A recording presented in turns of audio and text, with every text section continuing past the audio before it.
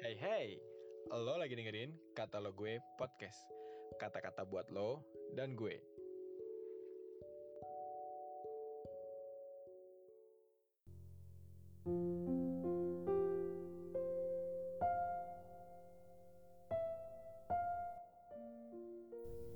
Shalom, selamat pagi. Senin 8 Maret 2021, kita sama-sama mau renungkan firman Tuhan dengan tema dipilih untuk dikuduskan dan tak bercacat. Terambil di Efesus 1 ayat 3-6. Demikian bunyinya.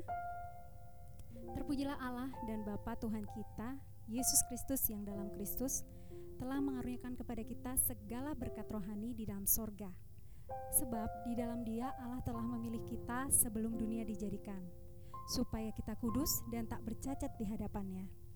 Dalam kasih, Ia telah menentukan kita dari semua oleh Yesus Kristus untuk menjadi anak-anak-Nya sesuai dengan kerelaan kehendak-Nya, supaya terpujilah kasih karunia yang mulia yang dikarunikannya kepada kita di dalam Dia yang dikasihinya.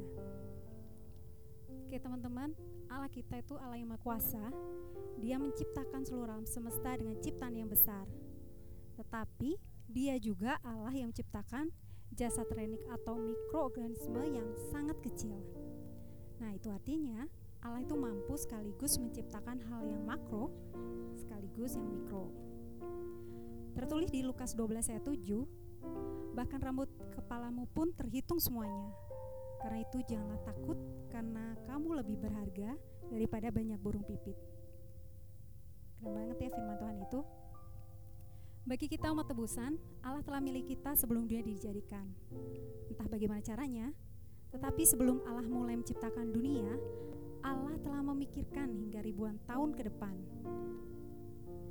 Dia tahu kapan kita akan dilahirkan, seperti apa wujud kita pada saat dilahirkan, kapan kita akan dilahirkan kembali, bahkan kapan kita akan kembali kepadanya. Teman-teman, kita memiliki kehendak bebas untuk memilih yang baik dan yang buruk, untuk memilih mempercayai firman Tuhan atau tidak. Itu terserah kita. Tapi Allah punya janji. Allah mengucapkan firman-Nya termasuk di Efesus 1 ayat 4, supaya kita kudus dan tak bercacat di hadapan-Nya. Dari perspektif di atas teman-teman, kita wajib mengucap syukur atas kebaikan Tuhan dan menerima pernyataan Tuhan sebagai rema dengan berikut. Amin Tuhan, Engkau telah menciptakan aku dan menetapkan aku sebagai orang kudus dan tak bercacat. Aku mau hidupku dipimpin oleh Roh-Mu, dan aku mau menyerahkan segenap anggota tubuhku kepadamu untuk dipakai bagi kemuliaan-Mu semata. Amin. Nah, teman-teman, dari respon tersebut, itu membuat kita akan semakin peka dengan arahan dan pimpinan Roh. Roh itu akan membuat kita semakin kuat dan juga membuat jiwa kita, baik pikiran, perasaan, dan tekad semakin kokoh untuk melakukan hal-hal yang benar. Nah, selanjutnya, daging kita akan tunduk kepada kehendak Roh dari Roh Tuhan tersebut. Sekian renungan kita hari ini. Selamat beraktivitas teman-teman. Tuhan Yesus berkati.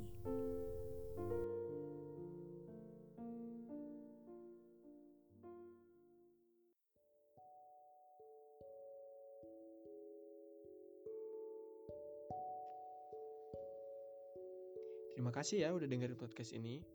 Jangan lupa di follow dan juga di share ke teman-teman yang lain ya.